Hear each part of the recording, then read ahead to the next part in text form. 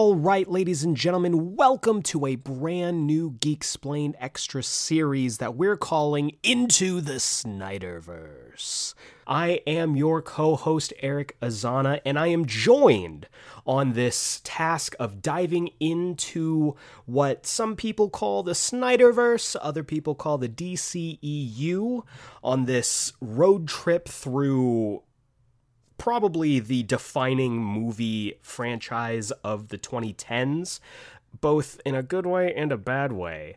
And I am joined on this expedition by two fearless explorers from the Artistic Liberties podcast, Andrew Kincaid. Hey folks, I am drunk.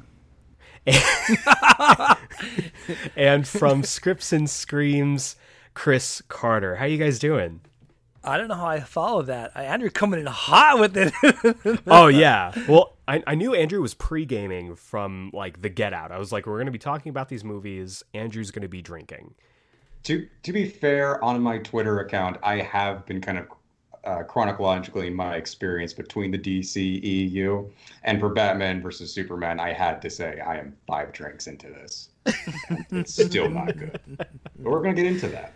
So to tell you a little bit about what this series is going to be, with the announcement of the Snyder Cut, or Zack Snyder's Justice League, whatever you want to call it, coming out in 2021, we figured our follow-up to our award-winning, critically acclaimed Geeksplained series, Watching the Watchmen, should be a dive into the DC Extended Universe film series. So we're going to be covering all 8 films that have come out so far. Depending on the time frame here, if it ever ends up coming out, we might be adding Wonder Woman 84 at some point whenever that decides to drop. We'll see. With the world kind of how it is right now, nothing is certain. Everything is just on a completely different timetable. But we're going to be tackling with each new episode a separate movie in mostly chronological order of how they were released. And this first episode is about the debut of the DCEU, the debut of Zack Snyder's vision for the DC Universe, and the debut of a brand new Superman. That is the 2013 film Man of Steel. Gentlemen, we all watched Man of Steel. Yes. I remember specifically watching Man of Steel with Andrew in the theater back in Tucson, way back in the far reaches of 2013. That feels like an entire lifetime ago. Do you remember anything specific about going to see Man of Steel? Because I believe we saw it at midnight. We saw it during the day, actually. That we didn't see it during the premiere. Or you and I specifically took a time to see it on a weekend and to just see it ourselves. I had seen it once before. I might have seen it twice before, or may have only been once.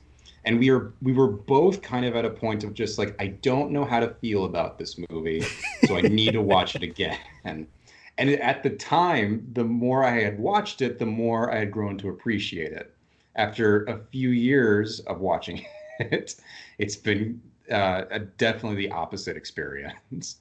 But I do remember both of us at the time in 2013, God, it feels like a lifetime ago, rather enjoying it and rather kind of enjoying that sort of different take and that sort of different perspective on superheroes that we weren't used to for superhero movies.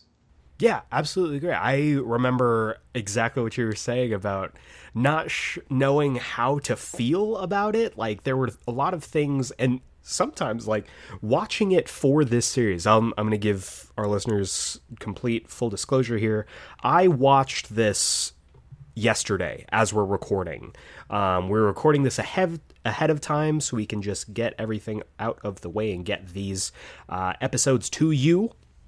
And watching Man of Steel for the first time in a long time, I was struck by how much I actually liked about it. But again, that same feeling of, I don't know how to feel about this movie as a whole.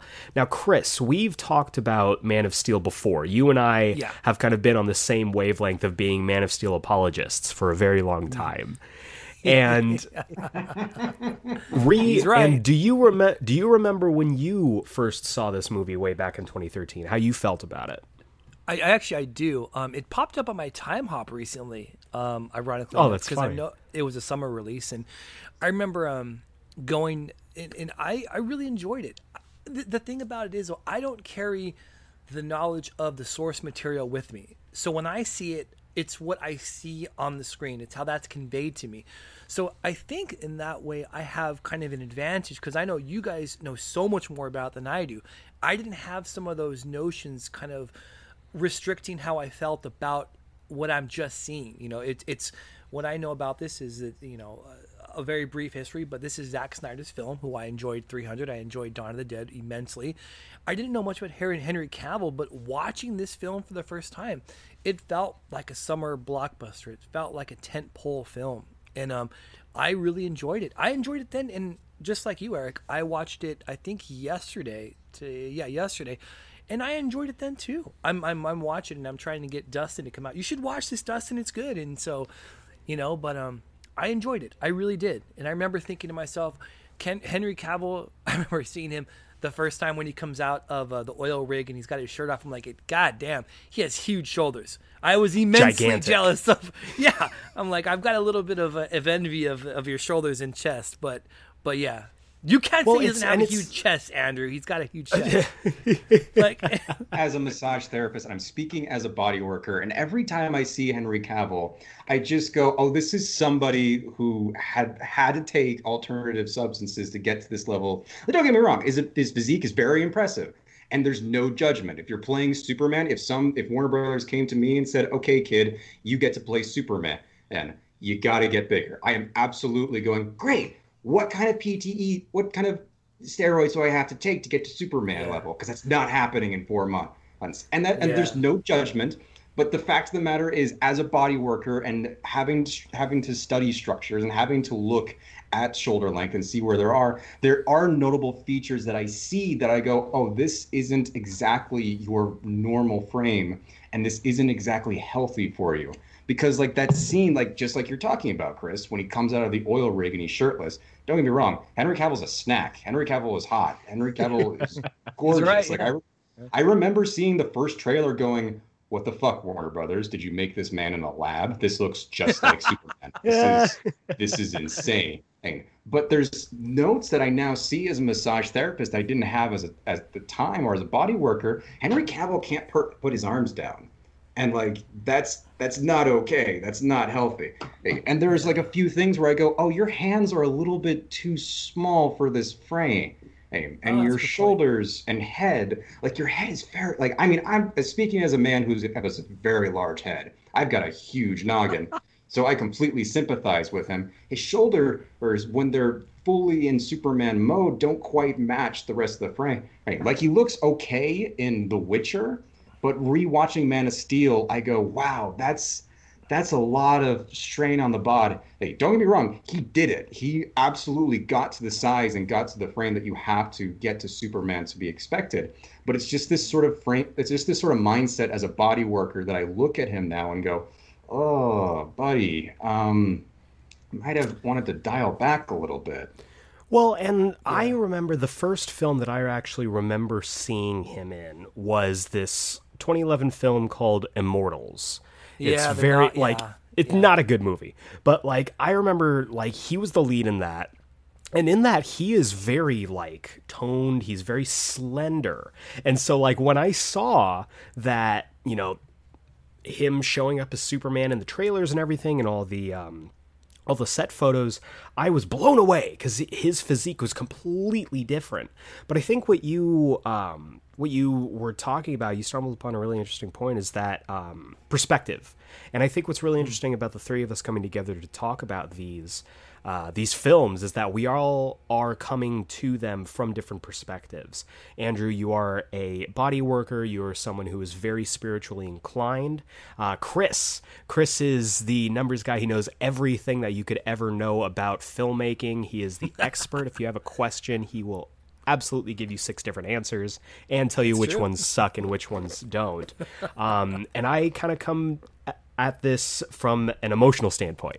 So we've got we've got the spiritual, we've got the physical, and we've got the emotional. We've got the Father, the Son, and the Spirit here, which I think is relevant for how much religious imagery is in this movie. And we're definitely going to get into that. But are there any specific points, just general thoughts about the film before we dive into the nitty-gritty? It's very pretty. He's not lying. It is very pretty. It is. There's a stylistic touch. But Zack Snyder, and again, we'll get into it further. But Zack Snyder, that's his game. I mean, with 300, it was a stylist. It was basically a graphic novel on wheels. Sucker Punch. People said it was a video game, basically. Right? Yeah, I think so too. But it's very stylized, right? Absolutely. So, it's very specific. And then, Andrew's absolutely right. It's very pretty. And I've got a couple points I'll bring up about why I think. Why I feel that way and why some of the choices they made on that. But dude, I'm glad you said about the religious imagery.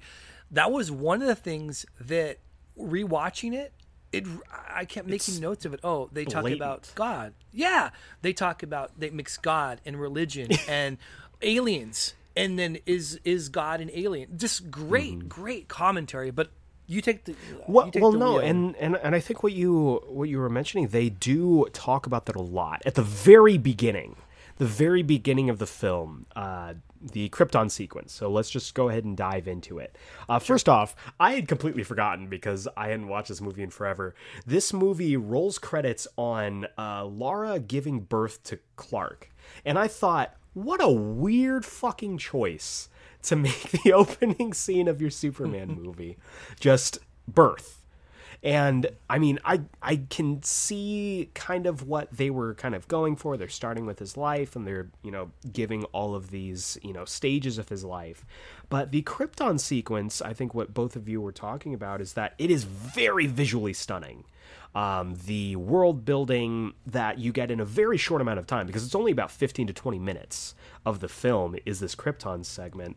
But for me, there was something that kept gnawing at me. They kept mentioning, science is bad and climate change and all this stuff, but they were talking about conversations between Jor-El and Lara that, he'll be a god to them. Oh, there's all of this, a lot of, right out the gate religious allegory. Andrew, you had, I think, a point about the kind of Krypton opening segment. What did you think about that? You see, the Krypton segment is my absolute very favorite part. I'm happy you brought up the birth scene because that in itself, I think, makes the most sense in what this movie is trying to convey. Really interesting. Well, think about this in that this movie compares Kal-El and Clark and Superman to Jesus Christ quite a bit. And the first interaction we get with Jesus is that he is born and he's a baby, and it is and his mother Mary giving birth to Jesus. This movie opens up with Kal-El being birthed by, I'm sorry, Eric, what is Kal-El? Lara L. Man, anyone who ever wants to get... It doesn't matter. Anyone who is on The Price is Right or needs a topic, phone in Eric, and he is going to tell you those little details.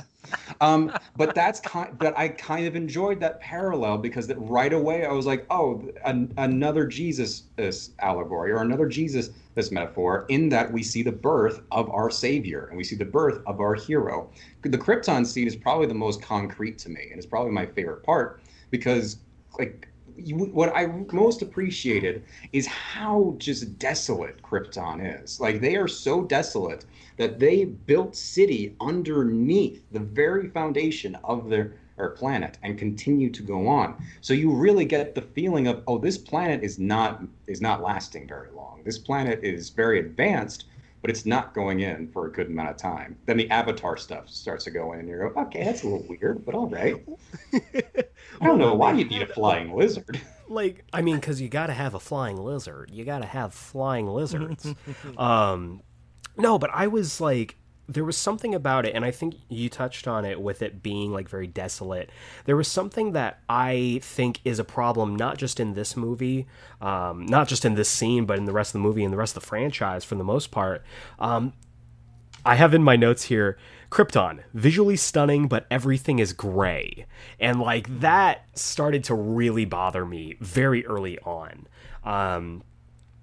From a filmmaker standpoint, Chris, how did you feel about how they introduced the topic of Krypton, kind of setting the stage for Kal-El to be sent off, and how that sets up what Andrew was talking about by trying to get the message across in that opening scene? Yeah, it's funny, Andrew. I couldn't agree more with him about the Krypton part of it. I found that part the most exciting and interesting part of the entire film. I think they did a great job of world building, even though it's different, right? Because what little I do know about the former Superman films is that Krypton is an ice planet. And I don't know if that's true in the comics or not, but this is very different than that, or maybe it shows an advanced age of that. It definitely is in the Christopher Reeve movie, for sure. Right. But is it crystal, or isn't it a cave crystal, but the planet is ice? In that film, yes, and in certain continuities that like to borrow from that movie, yes, absolutely. But typically, Krypton has been all kinds of different ecosystems. It's usually the artist who gets to dictate that. Mm-hmm. Well, it's interesting that then also I'm sure you guys knew this, but I think I'm going to answer a question, but part of why the story is so, I think, layered, because I think there is a layer to the story. Christopher Nolan had a heavy hand in crafting the story. So coming off of Dark Knight, and he's got credits to that. So when we start with Krypton, and I think Russell Crowe is by far and away the best actor in this film. And so seeing Russell Crowe kind of navigate that, playing off of Michael Shannon, who I think is the second best actor in this film, to me is like, I love that. I would love to have seen a Jor-El Zod prequel. To me, that would have been wonderful. But as a filmmaker, the choices they made to set the scene in the first 15 minutes of the film, we have a futuristic world that is very sci-fi laden. I mean, like you said, Andrew, we've got flying beasts at this point that look like wasps or whatnot, and we've got dragons, and we've got blue lasers. I think that and the Genesis, I think it's the Genesis machine, the Genesis portal, the whatever that is. That's a really cool concept. Like the first 15 minutes of this movie, I'm like, yeah, I can. I'm digging this part of it. So for me, I was in at that point. Like I think all three of us really have a hankering for good sci-fi. And if this were nothing else but that, like say there was no Superman and these people had different names, I would argue that this might have been more successful, or part of that would be more successful than Man of Steel was. Well, and I think I absolutely agree. I think all three of us are huge fans of the sci-fi genre. There's never a point when there's something that's sci-fi that we don't like, at least in passing, go like, oh, hey, did you hear about this? Sure. But for this, I think a lot of what this opening sequence does is it plays to Zack's strengths, because he's ultimately, Zack Snyder, who directed this film, is a visual guy. He is very much about creating moments, creating iconography, and that's basically this entire opening segment. Now, Andrew, what did you think about like the iconography and the usage of those sci-fi elements in this opening segment?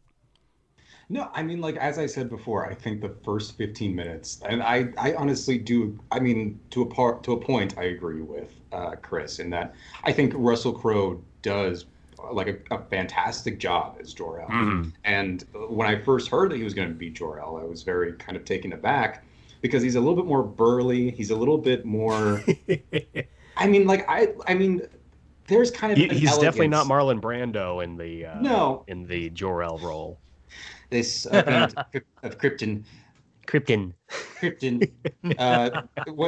There's kind of this elegance to Marlon Brando, though, and it might be the wig, it might be the glitter costume he has to wear, but he does very carry himself like he is a scientist who is high up in the rankings of this government, and that's kind of something I was surprised to see that Russell Crowe really did kind of nail. Maybe not within those first few minutes. I think like when he's, excuse me, that's going to happen a lot, folks. Sorry about that. Again, I am as 5 drinks tipsy. in. Exactly. I am as far as I am in as I was when I started this movie.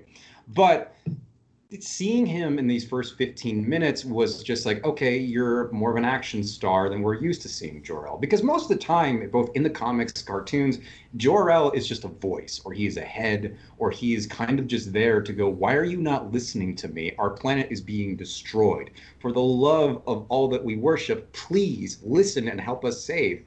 And the idiotic whatever, Krypton's like force of government is very, very strange. Like it's it's really weird when you have like a government that doesn't listen to scientists about something that's actually naturally occurring. God, it's weird. Yeah, that's so fantasy weird. is so strange. Like it's a good thing we don't have to deal with stuff like that. Science fiction. But no, I absolutely agree. I think when they put the amount of focus and the amount of talent that they do, having Jor-El, who to me, you know, is, with bringing in Russell Crowe for that character, you know him from being such a great actor in films like Gladiator and Les Mis. And when you take someone like that and you also kind of pair him off with a powerhouse like Michael Shannon, who is just like, he is on another level. I would argue that it's very close, but he's probably the best actor for me in the film. But the two of them together, you really get that sense of like, okay, these guys know each other and they've been around for a while. They know each other. Yeah. They have that relationship with each other.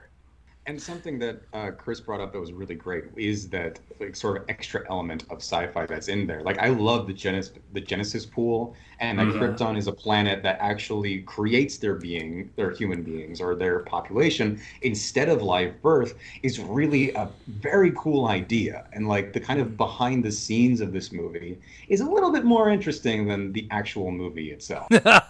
So speaking of which, let's dive into a little bit of the behind the scenes stuff. So a couple things that I definitely want to hit here, and I think Chris is going to be our go-to guy for the behind-the-scenes information when it comes to this.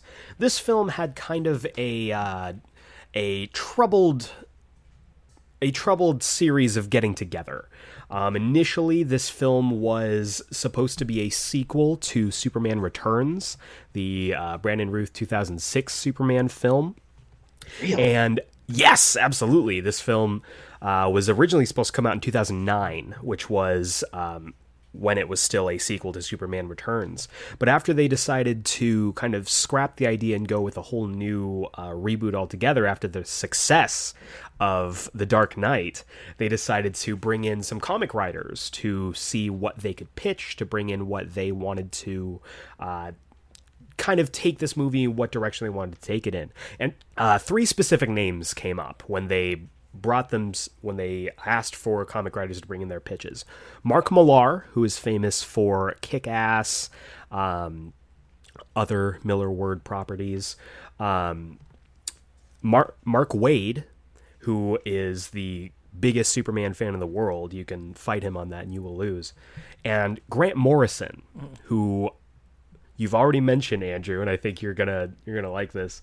All 3 of them pitched their own versions. Mark Millar pitched essentially filming Lord of the Rings style an 8-hour saga that was going to be filmed back to back and released year to year.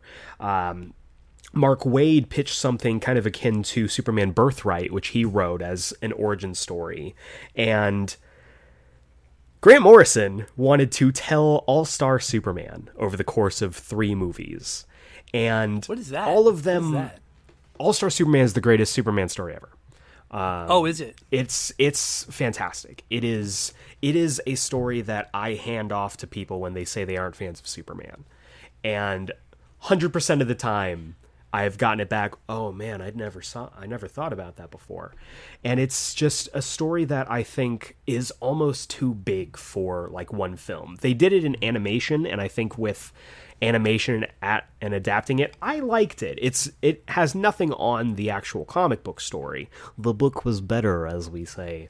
But I think Warner Brothers kind of balked at the idea of like, oh, we're gonna make this, mythic tale, and so they kind of leaned into some of the more contemporary origin stories. They were specifically looking at Mark Waid's Birthright. They looked at Superman Earth 1 by J. Michael Straczynski, and specifically the storyboard artist Jay Oliva, who is my Filipino brother, went into the project wanting to make Superman fights specifically like Dragon Ball Z. He specifically pulled a lot of anime influences, and they are laid bare in the film. You can tell that all of the fights here are anime fights. But they ended up going in a different direction once the big success of the Nolan trilogy really got into full swing. And when they decided on Zack Snyder, they decided on David S. Goyer to really kind of helm this and pull this together, and had Christopher Nolan, who was initially courted to direct, but was then kind of brought on to produce because he was like, I did 3 Batman movies, I'm done.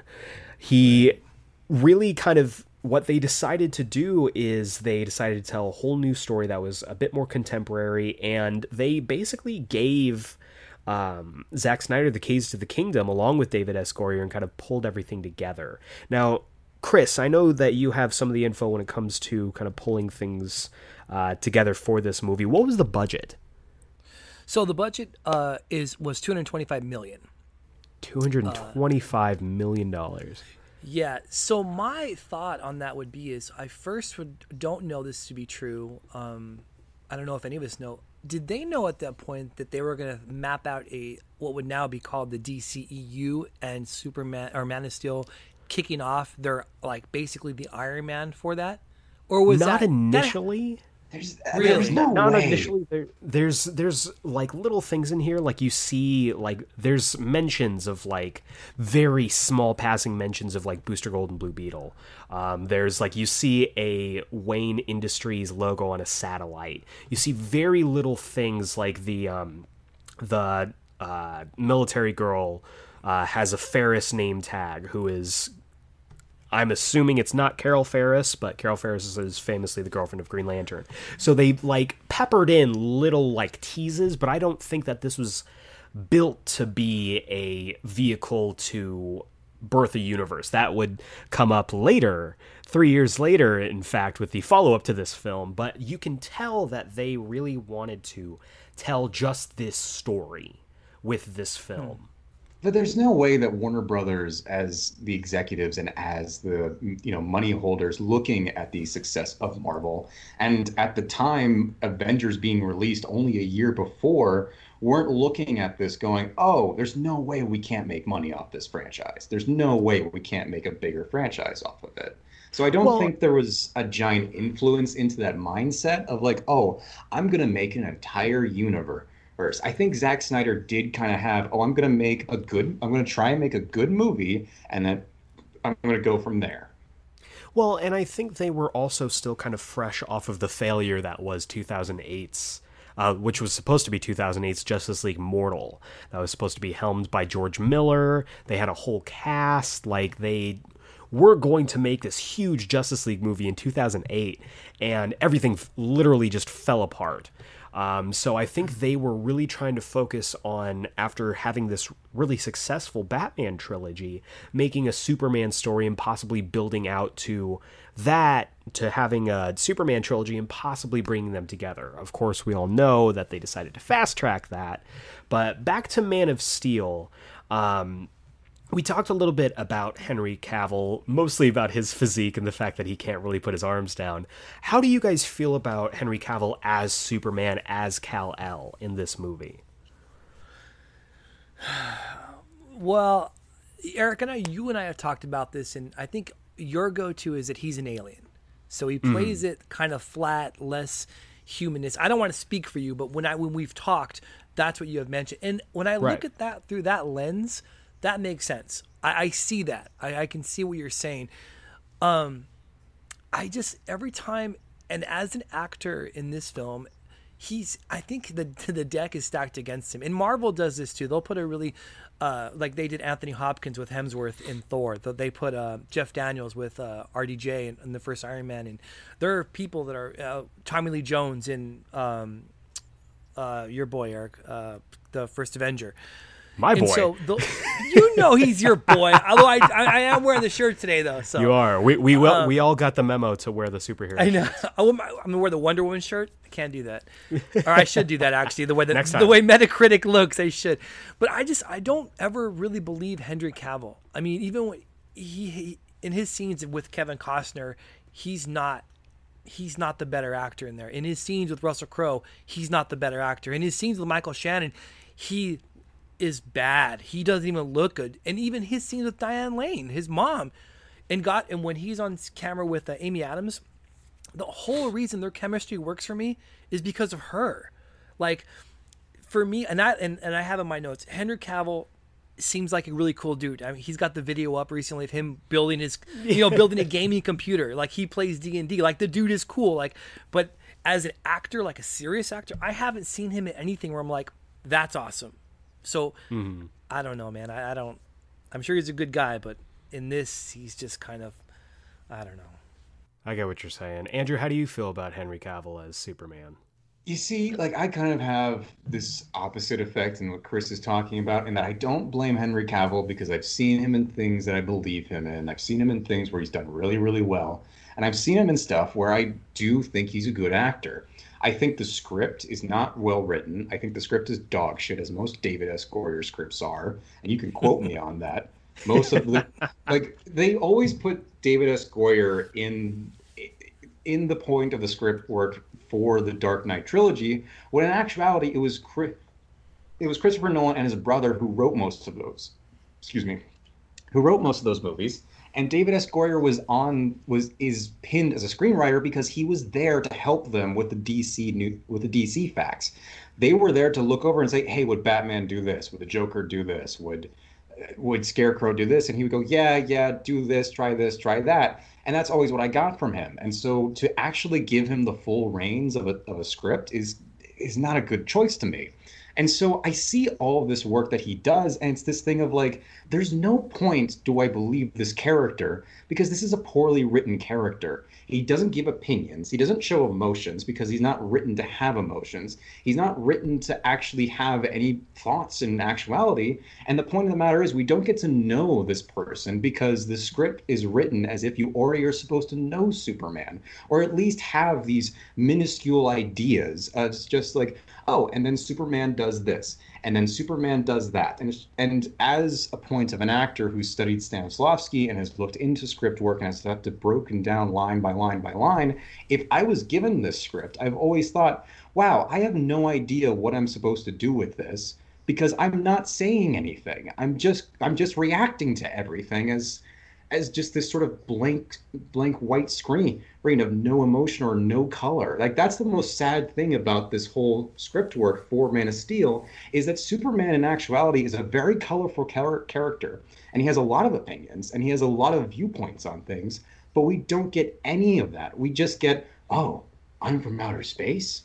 Oh, I can shoot laser beams out of my eyes. Oh, I can fly. And that's kind of it. Like, it's frustrating because you actually do have a trained actor as Henry Cavill. He's fucking British, for Christ's sake. You have to know he can act. Like, you put anybody in that system and they can act. And it's just infuriating because he's not given anything. Like, that's the sort of sad point, is that this main character is not well written. Well, and I think for Superman, I think you touched on a really good point there, where we're not given a whole lot of him when it comes to his inner thoughts, his inner feelings. He's a very externally written character, as opposed to internally written characters where you know the reason they're doing things. You know what they're talking about. You know why they believe something. We do get certain moments that I think have good intentions. There are certain scenes, most of the flashbacks, I think, are strong, when it comes to what they're trying to convey, what they're trying to get across, in that Superman or Clark is growing up in this world that is not the Christopher Reeve 1978 world, where everything is a little bit more cynical. Ma and Pa Kent are afraid that people will come and get him if they find out about his powers. There's that scene where, you know, he asks Pa, like, well, should I have let them die, these kids of the bus? And he's like, I don't know, maybe. And I love that scene. Though That's such a those great things scene. those things bother me from the position of someone who has that, like, that perfect idealized image of them. But I do like what you like you said, how Kevin Costner plays that scene. He is not sure how to do this. He doesn't know, like, I don't know if you should let these kids die, but I would rather, something terrible happen than to have, the government come and take take you away from me. And where I think that they go wrong in that, because I agree, I really do like that scene, where I think they kind of veer right and they don't necessarily stick the landing, is the tornado scene where he dies. That scene bothers me on a fundamental level, and it bothered me again when I watched it this time, because there are so many things that you, and I'm sure, Chris, you know all about this, when you kind of write yourself into a corner, there's this moment where it's like, fuck, how do I get out of this? And then you have to recognize, this is a fictional piece of media. I can fix this. I can write myself out of this, because this is fiction. And it feels like what you were talking about with Goyer, how he was saying, Goyer is kind of an unproven writer when it comes to screenwriting. It feels like he wrote himself into a corner and didn't feel like he wanted to write himself out of it. That scene really bothers me, just because it frustrates me how he is so willing to hide Clark's, abilities and his identity, that he is willing to die for it.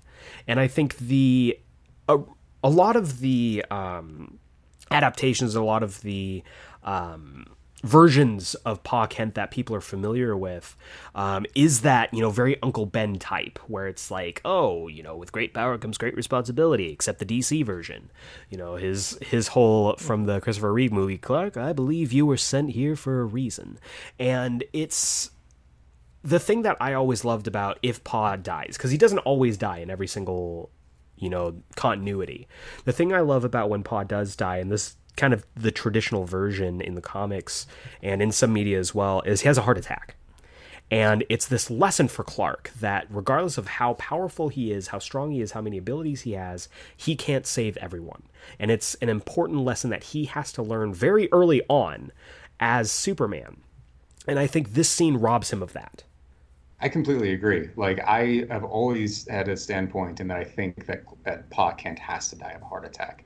Because it's that lesson entirely that no matter what you do with all of your strength, you can, like, I would have appreciated so much a scene where Henry Cavill picks him up as a young man and flies him to the nearest hospital, and Jonathan Kent grabs his shoulder to put him down, because no matter how fast you can be, you can't always be fast enough. You can't always dictate that, because the spiritual lesson in life is that you don't have any control. And even though you are given the powers of the God, life is still going to teach you that lesson. And it's more heartbreaking that way, in that, I have this chance, I have this ability, but I'm still not fast enough. I'm still not strong enough. I'm still, in my own way, a servant to life. I am still having to play this lesson. And that scene is so frustrating to me, because he has every opportunity. He has every chance to do it. And he has it makes no sense, because as Superman, he can either fly in, I don't think he can run. He can't fly in yet. That's very, very true. But he's still strong enough to at least jump over or shield his father, or even jump out of the way of the tornado. And it's this thing of just oh, what if people see you? Who cares if 12 hicks see him in the middle of Kansas? No one cares. You get to keep your dad. Are you kidding me? Hey, come on. Be Superman, for Christ's sakes. Do this. It's just this thing of being on the opposite end of having to write scripts. and or having to write anything and being like, okay, is this the point of the character I want to make? Does this make sense for everything that's given? And still watching it again, I'm always just like, guys, this wasn't a good choice. Like, I understand respecting your father's wishes, but like there's a point to where it's just like, don't sacrifice him. Don't make this choice. You can save him. And Superman would save him. Well, and I think we both of us, you and me, Andrew, are coming from that perspective of people who do know the source material and are very well versed when it comes to the Kents and their impact and their influence in Superman's life. Chris, from a script writing perspective, from a screenwriting perspective, just from the perspective of someone who doesn't have all of that weight of expectation on there, how did the Kents, their kind of influence on him and that scene specifically, how did you feel about those? Yeah. Well, first let me say, had I known what you guys know, then I would be very disappointed, because you nailed it, Eric. He's robbed of knowing that you can't save everyone, which would be great as we go into this further about, the Batman versus Superman edition. But I think, while I agree with you, Andrew, the writing in the script, especially Cavill's character, wasn't written particularly well. There's parts of this script I think is written really well, and I think part of this, and I wrote this down in my notes, was that they have the conversation. Jonathan and Superman have this conversation saying, "You have to keep this side of yourself a secret." And then he asks, like you said, Eric, what was I supposed to do? Let them die? And then he says, maybe, because it's going to change everything. And then they follow it up with that saying, you're the answer to Are We Alone in the Universe? Another reference to God/aliens. And then he goes on to say, you're going to have to make a choice to make a point and stand with the human race and be proud or not. And so as soon as he says that, we have a jump cut to the scene when the trucker comes in and assaults the waitress. So I love that scene. So the great thing about that is the juxtaposition of that. And they have the father saying, you're going to have to make a choice, stand with us, because, we as humans watching this think, yeah, we're good people, we deserve to be saved. And then you have this jump cut to this real piece of shit who's like, well, humans are assholes, So while the tornado scene for me, it, again, not having the baggage of knowing some of the source materials kind of foundations, to me it was okay. I get it, because his dad was telling him that people aren't ready for that yet. You're going to have to choose when you decide to unveil that part of yourself. And then he follows it up by saying, you're going to have to decide what type of person you want to be, because you're going to change everything. And I think that's part of what that character, this version of Superman, has to kind of deal with, in those moral quandaries and whatnot. And I think for me, it was right in line with the rest of the film. But again, I didn't know that, and hadn't listened to you guys say that now, I'm like, yeah, that would have been a great thing to see unfold on screen. But yeah. But at the same time, I think it is like, again, we are coming to it from the perspective of having that prior knowledge, and so I kind of get what they're going for. Don't get me wrong, they had a very specific vision on what they wanted to do with him, and even though it wasn't my preferred vision, they decided to take those kind of and make those kind of choices to further this distancing between Kal and the human race. And that bar scene, which is problematic as hell, but I love it, is a prime example of that. And it's a prime example of Kal not knowing how he is going to use his abilities in situations like that. One of my favorite moments is when the guy goes to like push him and he just bounces off of him. Yeah. And he just doesn't move, and he kind of like cocks his head at him. I love that. It's so great. I do think it's really strange how no one heard him just stabbing these telephone poles into a semi truck. But right. I think a lot of this film, while it has its problems, I said this to Andrew off mic earlier, there is a good film in here. There are a lot of poor choices that keep that from making it a good film. Some of my favorite things, I just want to kind of get, because we're very negative. Not overly negative, but I definitely want to talk about some positives here. Some of my favorite scenes in the film. Absolutely. I'm negative. But you're also 8 drinks in by now, so right. That's And okay. he's Very honest fair. about being negative. I'm very honest about being negative. I will continue to be honest about. But I think some of my favorite stuff, and we can kind of roll into, I don't know if Andrew will have any favorites, but some of my favorite stuff, like I said, I liked the bar scene. I really, with all of the things that I would have tweaked and done differently, I like the flight scene. The first flight, him learning how to fly in the Arctic, I like that. There are specific things that I think are problematic with it, but I like it overall. The military base, when he kind of surrenders himself to the U.S. military, love that. Superman move, all the way. I also really like the Zod nightmare sequence, when Zod is kind of showing him, like, you know, we're going to make this new world, and, you know, there has to be a foundation for that, and there's all the skulls, and I think that's really cool. And then, again, even though there's problems with it, I love the Smallville fight. I love the fight between Superman, Faora, and Nam-Ek, that is his name, just like from Dragon Ball, and the U.S. military kind of caught in the middle in Smallville. Like I said, lots of problems with it, but I do really enjoy it. Also, a couple things that I wanted to touch on as well. Amy Adams, we talked about. We referenced she was kind of carrying their chemistry. I would say they don't really have a lot of chemistry. Speaking just from someone who has seen good Superman and Lois chemistry in the multiple adaptations and everything, but also Amy Adams does not get a whole lot to do with Lois. Her writing is not great. She shows real promise right when she shows up. When she's like, "All right, guys, if we're done measuring dicks, can you show me where I'm staying?" I'm like, Lois Lane. But after that, it kind of rolls into her essentially being exposition. We get the montage of her like researching him and investigating him. And something that struck me, and I don't know, maybe you guys can chime in on this, when she's like reading out her articles, and a lot of the montages and stuff are kind of are paired up with some of her voiceover reading her articles that she wrote. As someone who reads, I read, you guys read, her articles were really boring. Like, her prose style is not.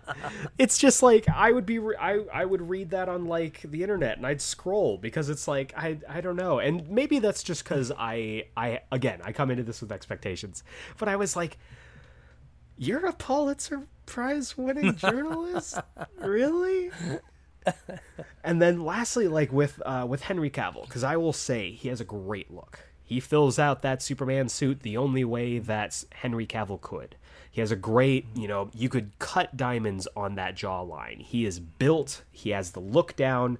But there's something fundamentally missing. And I am probably going to say that a lot over the course of this series. But there's something fundamentally missing about him. And I think for me in this film, it's him having fun. This movie is and it gets even more compounded upon in Batman v Superman. Henry Cavill as Superman does not have a lot of fun. There's a twinge of it. There's a moment during the flight scene where it looks like he's going to have fun, and then they rein him back. But I think that he is a good actor who is not given the best material for him. Also, quick note, because a lot of people, when they talk about, oh, this guy's better as Superman, this guy is better as Superman, and a lot of the criticisms of Superman Returns, which I mentioned earlier, were that, oh, this is emo Superman who kind of, flies around and creeps on Lois through the window. Henry Cavill's Superman creeps just as much. There's the scene in the graveyard where Lois is like looking at Pa Kent's grave, and she kind of like turns around, and he's just like standing there with like his ball cap hiding his eyes, and I'm like, that's really, how long were you standing there? Yeah. But I do think that, again, there is a good performance in there. If you take specific moments and you take the kind of basis for what he was trying to accomplish, it's a good foundation. He's just not given the material to really elevate it and bring it into something that I think is universally loved. Do you guys have any favorite scenes, any favorite sequences that kind of stand out for you when it comes to the film? I know we already talked about the Krypton sequence being very strong for you guys. Personally, I do want to completely agree with you in that Henry Cavill is a good actor with given a bad script and is not given a lot of material to work with. And you're absolutely right. There's no charm to this movie. And if there is, it's very, very minimal. Well, it's a movie along with Batman versus Superman that I'm going to say multiple times about Batman versus Superman, is that it's a movie with its head in its own ass. And in that it completely believes every single thing, that there's no tongue-in-cheek moments. There's no like self-reflection to it of just like, this is a guy who's supposed to be in onesie in his underwear or flying around in a cape. But at the same time, like, we do get glimpses of a good performance out of Henry Cavill. And we do get moments of charm. Like you said, the beginning with Lois Lane, like, right out of the gate, she is the most Lois Lane she ever is. But you're absolutely right. Like, there are so many times where I'm just like, you're a Pulitzer winner? Like, you're supposed to be the best writer we have at the Daily Planet? Like, that's what we're supposed to be having from you? I'm not believing it. And it's not because of you, Amy Adams. I like Amy Adams. I really like Amy Adams. I love Amy Adams. Too.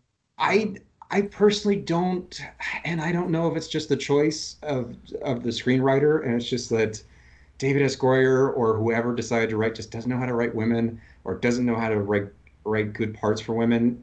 Like, I just don't like this Lois Lane. I really don't. And again, that's not because of anything she does. It's just the lack of what she's given. The few scenes that I like, I agree with both of you in that scene with Jonathan Kent and young Clark Kent, where he's just like, well, what am I supposed to do? Let them die? And he grips onto the truck and he like really questions himself, and he really has a moment of looking in. And it's only a second. And like, I can't remember what the actor's name is right now. Kevin Costner. Kevin Costner. The legend.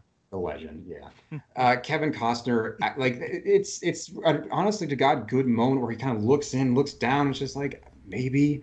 And like, that's a real moment. That's a moment where it's just like, look, it's either you or them, and like, son, I'm gonna pick you, but I don't want to say let them die.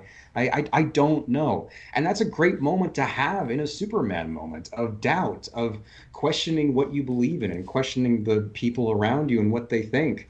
I love the scene with Clark where he saves the kids in the bus. Like, that to me is a real great Clark Kent moment, especially young Clark Kent.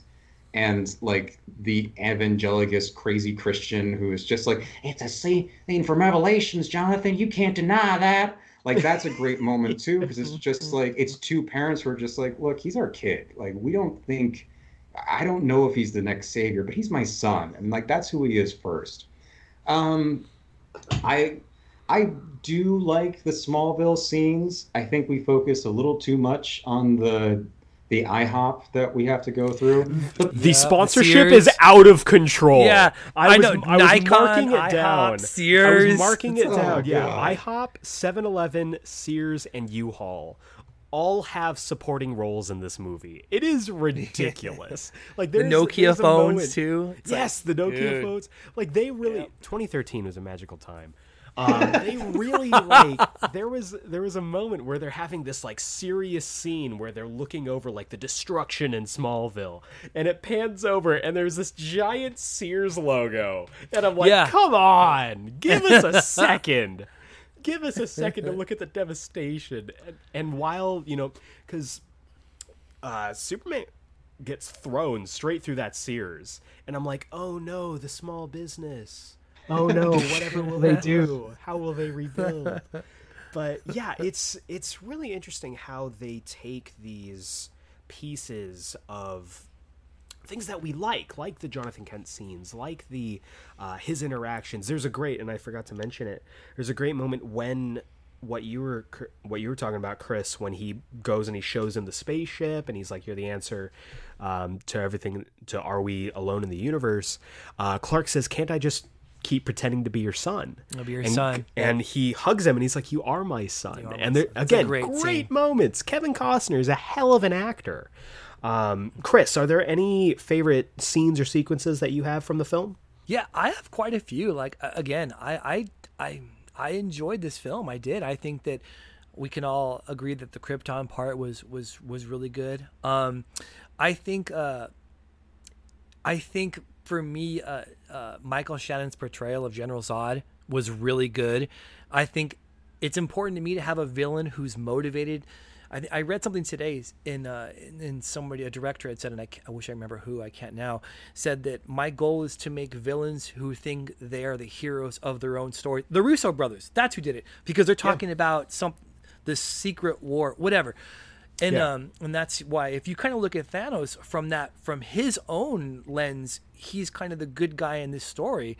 And I kind of feel like Zod is the hero of his story. You know, he's got this great line where he says, you know, everything I do is to protect my people, and now I have no people. I think that's great. Yeah. Again, you know, and then I think at some point during this fight, Henry Cavill says, "You're a monster, Zod," and I'm like, "Fuck, that sounds so terrible. You look so bad right now acting." It's like, just don't say anything.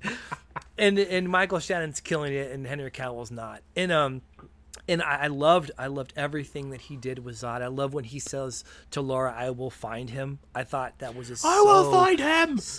Yeah, that was so good. I really liked that. And when he's talking about when he killed Jor-El, and he owns up to telling Superman, says that haunts me. His death haunts me. He doesn't run from it. He owns it. He owns it because he was motivated in saving his people. This was his motivation for that. And I think that's such an interesting and well written character. And we shit on David Goyer a lot in this, but at the same time, I think Zack Snyder deserves a fair amount of shit. I mean, Absolutely. He is the director of this project, and he could have done things on set to help augment some of those performances, and he didn't. And I think this is going to come up later in our conversations, I think, with Batman vs. Superman and with Justice League, for what part of that he was with. So I really enjoyed General Zod's portrayal of that. I like the Smallville fight. I like that Superman, who's immensely powered, is now fighting people that can catch him out of midair. You know what I mean? I thought that he's not overpowering everybody like we see in Justice League that he does to Darkseid, right? Is it Darkseid? It is Darkseid, right? Steppenwolf. Thank you. I'm sorry. That's how unmemorable it was. Right. As soon as Superman shows up, he puts his foot into Steppenwolf's ass. But these two Kryptonians, you know, it's a big fight. So I like that part too. I think the Smallville fight was great. And you know, I'm going to talk about some of the cinematics now. I think yes, please. The camera choice they were using, if you guys noticed, I'm sure you did, there was a lot of handheld camera work, and so it makes it more immediate, and so that I think was a choice by probably Zach, saying that this is how we're going to differentiate ourselves from, at this point, the Marvel universe. Because if you go back and look at Marvel films, they're very especially around that time. Yeah. Right. They're basically on tripods. There's not a lot of camera movement. Although Winter Soldier changed that. The Russo brothers are magnificent directors, and they brought that look into the films they did with the MCU. But for Man of Steel, that lens choice and that camera choice and that shooting selection, I think that was something that really kind of set the DCEU, kind of apart. And I really enjoyed it. I enjoyed the color palette. I think that the muted colors, they worked for me. I think that there was this odd juxtaposition with things being muted, but if you noticed, the explosions weren't muted. So It's not that they muted everything. It's they muted specific things. They still wanted to retain the magnificence of these explosions, of these debris falling through the city, and at the beginning of the Krypton scene, the brilliant blue flashes from their weapons too. So all of these things, yes, the color palette was muted, but these weren't. So I think that says something about the level of color scheme they wanted to shoot for in this film. And I will say this, and I know we're talking about things we liked. When I knew this film was going to fail, there's a moment in all these films that I look at, and I don't want to jump ahead, but I got to get this out before I forget it, is, when I saw Iron Man for the first time, when he gets into the armor, it's like there was that moment like, this is awesome. When you see Thor with his hammer, when you see Captain America with the shield for the first time, there's that holy shit moment in all of these kind of comic book films. And the holy shit moment in this film for me could have been when you see Superman in the suit for the first time, but it wasn't. It wasn't exciting. It wasn't that, holy fuck, this is the first shot we have of our Superman, in his suit. And it's just kind of like, yeah, it's cool. But it's not really cool. I think part of it is that he just kind of gets it. He doesn't really, there's no like story behind it. There's no like, this wasn't sewed by Ma Kent, you know, to be something like, oh, you can run around in. You know, he just kind of like, hey, here's one of our spare suits that's sitting in the closet. Like, there you go. And piggyback on what both of you were saying, what kind of like also doesn't fit into that whole scene sequence is the direct quotes from Grant Morrison's Superman. And like that whole speech of "you will join them in the sun," Chris, is straight from All-Star Superman, and it is and like in the sequence that it comes, it's great because you actually get to see Jor-El showing Cal like everything that's going on. You get to see the sun itself, and the problem is that we're stuck on Earth while this all is going on, and we don't get the weight of what he's saying completely because it doesn't feel deserved. Like from before that, it's Superman running around on the ship. He's saving a bunch of people. The bar scene happens, which is fun. Like I like the bar scene up until we see the truck. When we see the truck, I'm just like, this is the least Superman moment ever. Like this is like the absolute out of character. I mean, he could have killed him. Like that would have been the next step. Like that would have honestly, like him killing him would have been the next step. And again, like I do come with expectations. I do come with a familiarity with the character, but I always feel like if you're going to write something of an introduction of a character that you're trying to get people who aren't used to or have no idea what this character is about, then you do have to highlight the things that people who do know them love about them because they're the ones to lean on to. And trying to make the points on just that scene where he's in the suit, like it's like what you were saying, Chris, about how we get to see Captain America with the shield for the first time. We get to see Thor really wielding the hammer. We get to see Iron Man in his Iron Man suit. These are all accessories that you can kind of go, and now they've deserved it, and now they have earned it. And the sort of poor screenwriting that we see in Man of Steel is that we don't get to see Henry Cavill really earn that moment in Man of Steel. Gets put on the suit. Like, there's no point where I get to go, okay, now you've learned your lesson as Superman, and now you're going to do it. Before that, it's he saves a bunch of people, he ruins some guy's career for just because he was being a dick to him, and then he goes right into it. But no, I'm sorry. Then he meets Lois Lane, and then he gets right into it. And like, it just doesn't feel well deserved. It doesn't feel like in a story point that our hero or our main character has progressed enough to the point of getting that suit. Like most of the time, Superman is just going around going, "Am I deserving of these powers? Am I the hero that the world needs?" And I remember just thinking, "No, you're not. At no point have you proven to me that you deserve any of this. At no point have you shown to me that I can trust you." And I think for me, what they were really missing was what we've all talked about here, when it's his pathos. Like, why is he doing these things? Why is he looking for his purpose? And what it comes down to is they didn't have enough time to give him a purpose because they were too busy putting in the religious allegories. I want to talk about it. We got to talk about it here. There's a lot in here. We talked about previously the Jesus comparisons. I've always looked at him as a Moses comparison, and that is originally what he was supposed to be. But there's a lot of Jesus comparisons in this film when it comes to, we see him as a child, and then we flash forward and we see him as a 33-year-old man. We see that he is, lost in the desert, figuratively. We see that he is tempted by the devil, which is Zod. We see a literal church scene where he is looking for guidance from a priest. But something that I don't know if either of you know, and I'm just going to bring it up here because I think it's just a fun fact, was I remember manofsteel.com. When this film was ramping up, getting over, and really this movie's coming out soon, you got to check out the website. Because back in 2013, what you would do if you liked a movie is you would go and check out the website, children.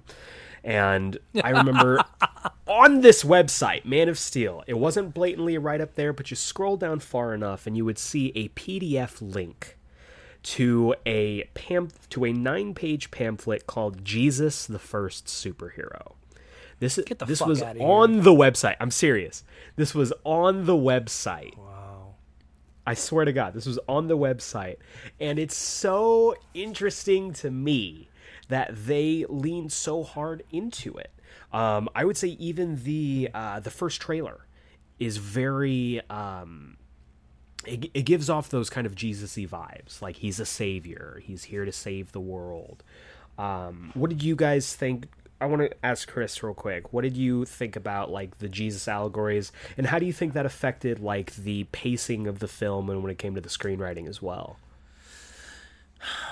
It's interesting that when again watching it again, it really jumped off the screen. I don't know if it's because I'm older or maybe I understand things now. I don't get it, but yeah, I don't know how a lot of this shit got past some of the the people at Warner's. I don't think somebody was like, hey, well, we'll get to that. But honestly, I to me, it's funny, and I'm not a super religious guy. Let me go out by saying that.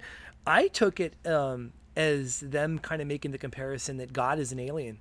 Like I see that a lot because they use hey, you're the answer to are we alone in the universe? Not is there a God or a super, or one omniscient being that can save everybody. We do see that in Batman vs Superman, though. See, that's where I think it becomes more prevalent to me than not this one. But I do think that they lean into the God is an alien on this one because I can't tell you. I've gotten in my notes here 3 times by 3 different characters. Perry says it best too to Lois when she goes in there and she drops a story about investigating Clark. And he says, imagine if how people would react knowing that we weren't alone in the universe, right? Not is there a God, but are we alone in the universe? So with what you're saying, and I do believe there's a heavy-handed, Jesus kind of vibe in this, but it also makes the kind of, I could argue that it makes a tapestry that God could also be considered an alien. Again, I'm not an atheist, but I also not a, I don't go to church every Sunday. So for me, I can see that kind of connection being made. And so I'm wondering if that was the case, but those are just hear that Chris's mom, he's not going to church on Sundays. I know my grandma's burning right now. She's doing the rosary right now, asking for forgiveness for me. Right. Now, Andrew, you were saying that you might have some information on why they might have been so heavy-handed when it came to the religious symbolism. Well, I need to look up the gentleman's name, but there are quite a number of, and this isn't saying that all Republicans have to be heavy Christians, but there are a number of Republicans who produced this movie. A number of executives at Warner Brothers do lean far right. I believe it is our Secretary of Treasury right now helped produce both this movie and Batman versus Superman. And so you can, exactly, a non-Trump supporter, no, you can look at IMDb and you can find them. And some things kind of make a lot more sense when you see Superman actually flying away out of the hole in the ship, and he does a cross symbol to exert his arms for no reason whatsoever. When he is on the ground in Smallville, you can see an American flag just right behind him for whatever reason. And you get to see the church symbolism right in the middle of that church with Jesus right blatantly behind him. Yeah, God, there's no subtlety in this movie. There's they don't decide to have a real quiet moment. And I think it's really hard because Eric and I have talked about this on my podcast, how you need to have relatability to Superman. And I've also talked to Chris about this in that it does feel like it does feel that Man of Steel and Batman versus Superman really try to take the lessons that Last Temptation of Christ, the 1970s movie with William Dafoe playing Jesus Christ and Martin Scorsese, the directing, and both take lessons in that these iterations, both in the book and in that movie, you get to see Jesus doubting himself. You get to just see Jesus really saying, I don't know if what I'm doing is right. I don't know if what I'm doing is really what God wants. I really don't know what I'm supposed to be doing. going, and moments where he gets to really fulfill that role and saying, hey, we need to do better, we need to be stronger. It really feels like they took that aspect of going, what if Superman doubted himself? And what if Superman didn't know if what he was doing was right? He doesn't say that or really express it or really show moments that he's really contemplating it. But there are moments in it that I do think can work. I'm not going to say that you have to have religious allegory into it. I'm not saying you don't and that you shouldn't have religious aspects, because you should. You should introduce spiritual questions, especially with Superman, because Superman inherently can be a very spiritual figure. I myself am not putting my hat onto any religion specifically. I think that all religions have truth to them. I think all of them have lessons into it. And I see that giant tapestry of religion as one spiritual quilt that all combines together in those lessons.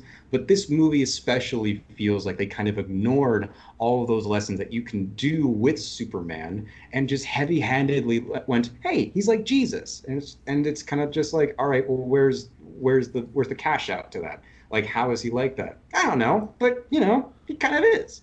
And well, as a red-blooded and God-fearing Christian man myself, I am absolutely disgusted to be in the presence of two men who are so heavy-handedly backhanding the face of Christ. I am 100% a snake worshiper. You can fight me on that. No, but honestly, I think there's a lot of things in this film that, if they had been a little bit pared back, they really could have been a little bit easier to swallow. The Metropolis fight, for me, is still really hard to watch. The scene where Perry finds Jenny along with Lombard in the rubble, all of the 9/11 comparisons really still bother me. It's been almost 20 years and it still bothers me how it's really frustrating at the loss of life. The thing that bothers me about it is that, we see in the Smallville fight, this is a reason why, for me, Smallville fight will always top the Metropolis fight for me, beyond the incredible fight choreography and the major use of Antje Trau as Feora, who I would argue should have been the main villain because she is phenomenal and steals every scene that she is in. Superman makes a conscious effort to save people in the Smallville fight. He is trying to move people off the street to get them away from danger. He catches the helicopter pilot from falling to his death. You see that he knows that he has to be saving people while also fighting these people. And then you flash forward to the Metropolis fight where Zod launches a truck at him, and he just gently floats up and over it while it explodes behind him, possibly killing people. It's just, there's, I think, a weird juxtaposition there where it doesn't feel like it's the same character. But I think there are redeeming aspects, redeeming qualities to this film. There are things that they do really well. Some of the iconography, some of the visuals are stunning. Everybody looks like they should be there. Some of the performances are fantastic. Zod, Michael Shannon, is just a hell of a powerhouse actor and a great get for a comic book film. Russell Crowe, in that same breath, I think is a great get for a film like this that was still trying to kind of prove itself in the comic book genre.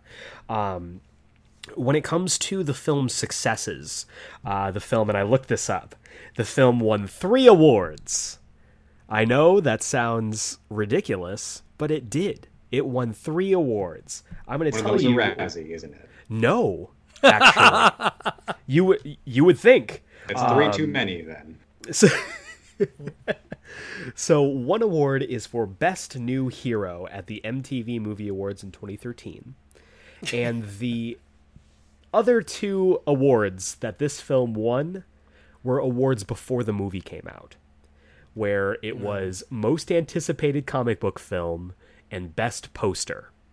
Those are the 3 awards that this film has won. Now, we talked a little bit about the budget for this film earlier. Chris, how did it do in the box office? It wasn't great. I think worldwide. So just for context, what was the budget again? Remind us. Oh, it's $225. Okay, 225 million. Now, to kind of essentially break even on that, you'd have to make, what, twice that amount? Yeah, that's right. Twice that amount. So how much money did this film make? Well, worldwide, and I think that's a big part of it too, because initially it will tell you the take will be the U.S. and Canada, so it made 291 million in its run in the U.S. and Canada. So that is not it enough. didn't. Yeah, that's not going to cover advertising. And worldwide, which if this is used to inflate the numbers too, because overseas the properties usually okay. So worldwide, we're at 668 million. Okay, so it did make money. It did make a profit. Yeah. Mm-hmm.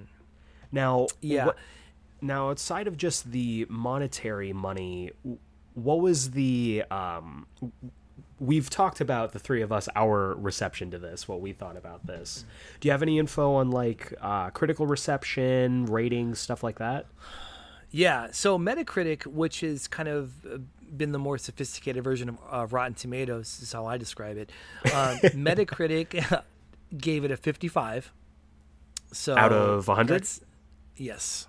Okay. All right. So, yeah, again, middling, right? Yes. Which is kind of how this film could be described as. Mixed reviews. Yeah. Sure, it's not great, but it's not bad. And then Rotten. Exactly. It was Rotten. All right. It was Rotten. Well, no, Rotten has it at 56. So again, it's very middling. So it's in the 50s. Yes. Yeah. So yeah, it's just and to me that's where this film could be. And the worst part about it is that this is kind of where I feel that I don't know, for the next three films, this is the best out of the three, which is sad, and we'll get to that in a little bit. But I want to go back to something you said in the very beginning, Eric, where you had mentioned that we don't think that Man of Steel, and again, we don't know, right? It just for the three of us, we don't know that Man of Steel was going to be the Iron Man of the DCEU. We didn't know that. But if you look at the numbers, because I'm a numbers guy and my journalism degree is finally paying for itself a little bit. I love it. I love it. So Man of Steel propped in 2013. Batman versus Superman came out on 2016, so 3 years.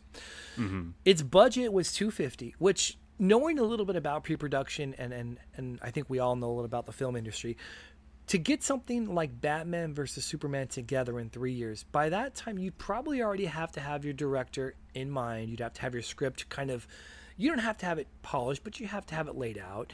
You have to already, a $250 million budget isn't something that you can just, that's a tentpole film. So that has to usually be approved by the studio maybe a year and a half to 2 years in advance.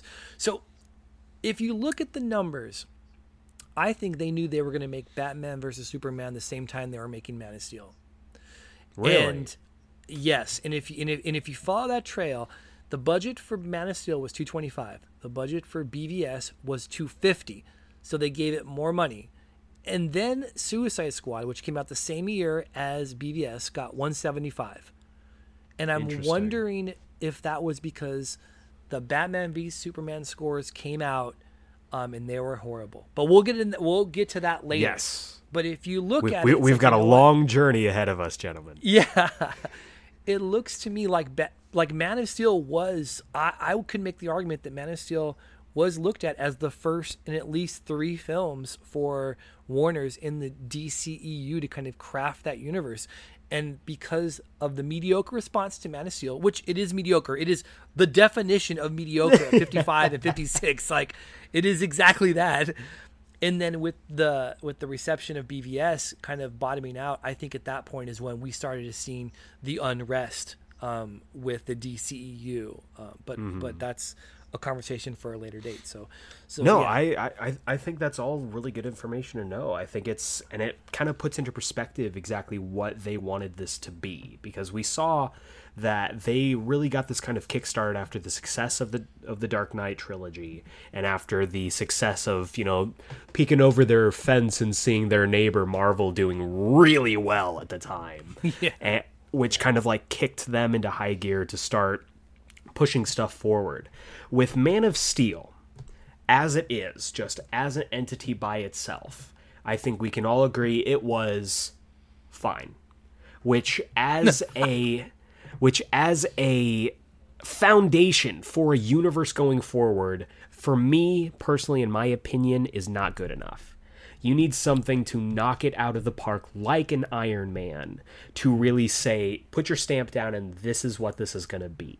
For me, honestly, when it comes to the film, there's a lot of strong ideas, but the follow through, there's not a lot of focus. And there, like I said, there is a good film in there. There's a good film in the intentions in this movie, but unfortunately, when it comes to the execution, it's not exactly what we needed it to be. And I'm still waiting on a good modern Superman movie. Gentlemen, do you have any final thoughts on this film? Andrew, I'll start with you. A lot of big ideas, poor execution, and that's pretty much the whole movie. Like, I would give it out of 100, a 30, personally. Oh, we're doing ratings. I love doing ratings. Yes. Well, and like you said, in that it's meant to, it at the end of the day, they did kind of have, hey, we're trying to do what Marvel's doing. We're trying to do what Disney's doing over there. So you, Zack Snyder, you guys are going to figure out this. And the problem is that they didn't have a Kevin Feige to really, ship and really go, hey, this isn't exactly what we're all thinking. I have to put this movie in my overall project. Can you try to do this? Can you try to do that? It was that mentality of like, let's just focus in on this one and make a good first movie and make a good one solid movie, which is not a bad mentality to have or go into.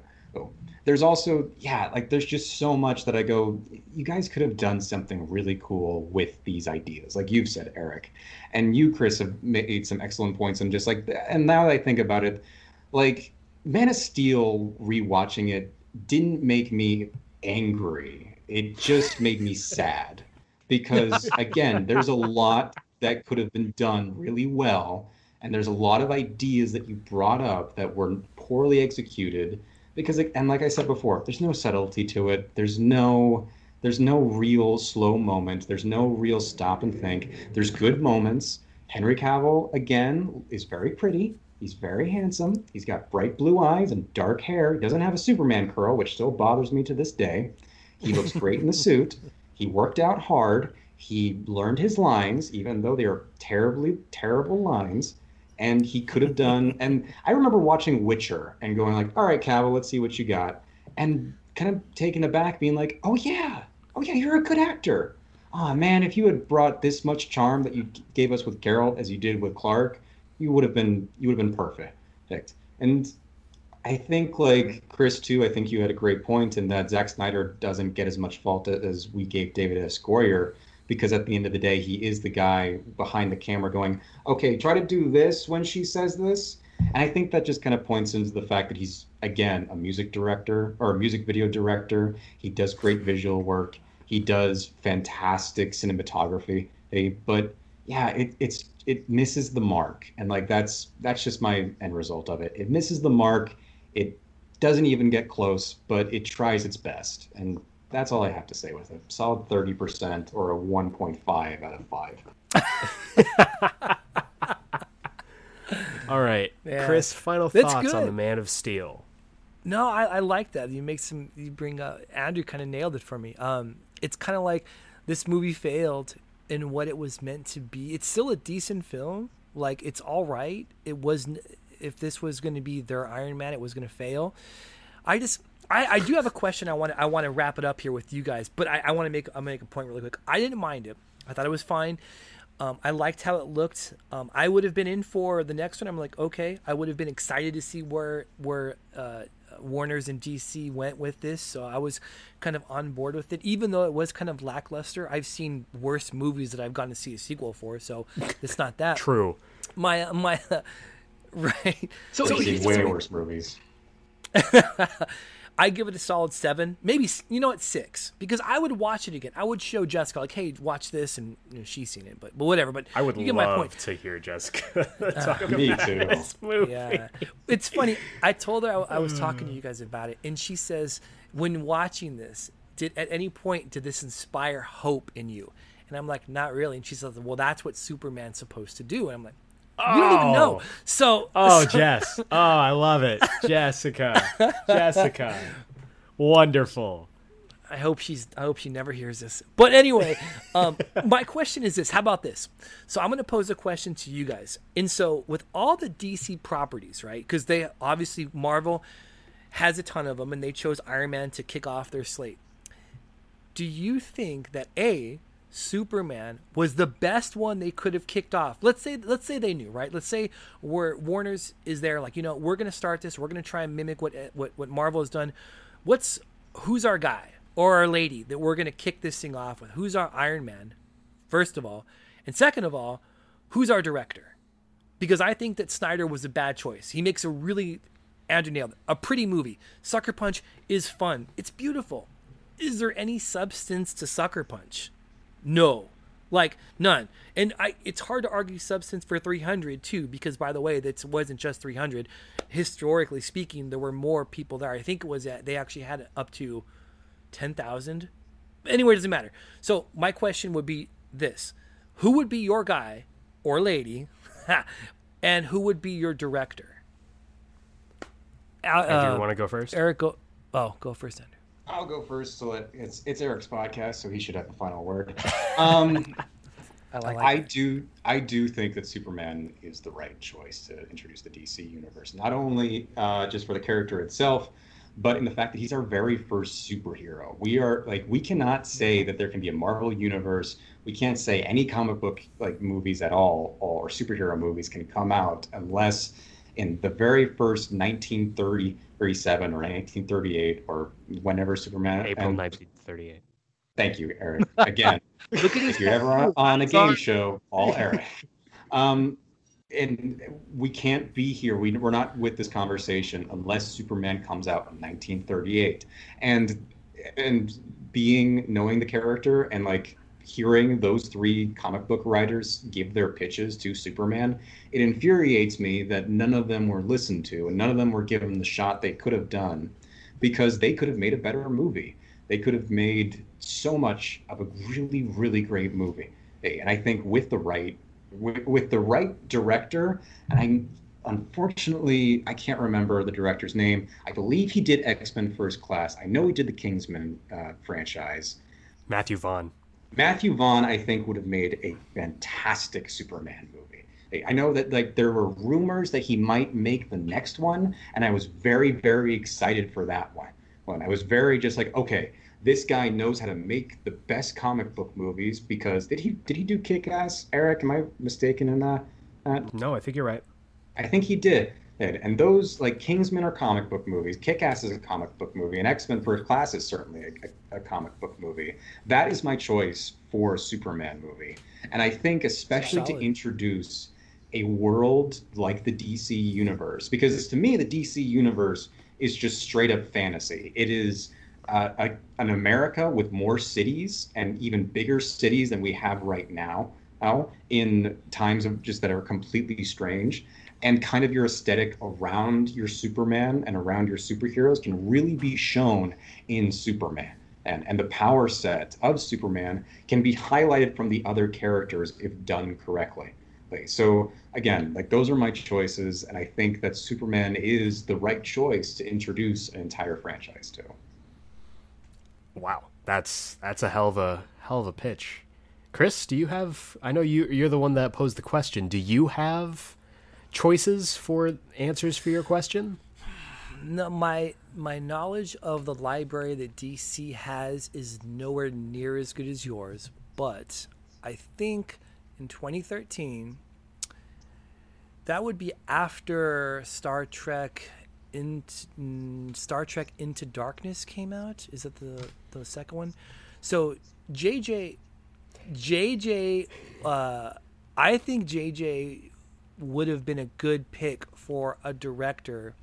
I mean, substance-wise, maybe not. I think Matthew Vaughn would have been better, because X-Men First Class is that could be what Superman was, right? There were elements of that. That's kind of perfect. So fuck you for making me follow a perfect choice, but that's cool. So I think, and it's hard, man, because I love Christopher Nolan's storytelling, and I think the reason, I'll be honest, I think the reason Warner Brothers picked Superman was because the Batman were still too relevant for most people, and so, which I still think was a big thing against Batfleck, but he was terrible. I would say, knowing what I know, I would say Green Lantern would have been a decent one, although the stink of Ryan Reynolds' Green Lantern still probably is wafting in the air in Hollywood. So I don't know if they're going to touch that for a hot minute. I would say Superman too, only because Batman would have been too relevant at that point. And I would like to have seen JJ maybe take a crack at it, because going from and of course bringing over Bad Robot, because Alex Kurtzman and Roberto Orci, that production team, they've been in charge of some really fantastical elements and really managed to ground them. And at the same time, I mean, it's hard to imagine a better sci-fi director over the past 10 years, spectacle-wise and box office-wise, than J.J. Abrams. I mean... Absolutely agree. And it's so funny that we all kind of gravitated towards the same thing, because I would argue that, yes, Superman would be the one I would go with for both of the reasons that you gave. I think Matthew Vaughn, like a Matthew Vaughn Superman film in the style of X-Men First Class, was a film that I had been wanting for a very long time. And this, needless to say, if you haven't been listening for the last hour and a half, was not it. Though I would say, personally, that I think just as well as they could have done with Superman being the building block, they could have made Wonder Woman.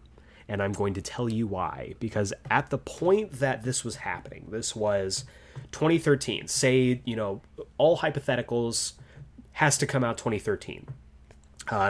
By the way, quick side note, Star Trek Into Darkness came out the month before Man of Steel.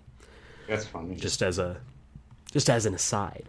And it was infinitely better. Yes. But Wonder Woman had not gotten that mega stardom moment for her. She had a great TV show, which my mom, shout out to her, is absolutely in love with. Linda Carter was a fantastic Wonder Woman. Yeah. But she never had the kind of big screen success as the other two members of the Trinity.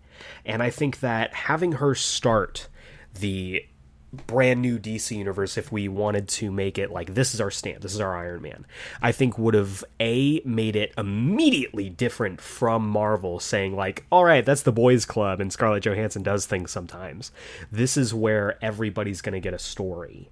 And if they went with that narrative and started off with Wonder Woman being just a complete badass, and regardless of whether they went the direction that the Wonder Woman movie went ultimately, or if they decide to go a different direction, I think they really could have done something with her and really made her something that was a foundation to build off of.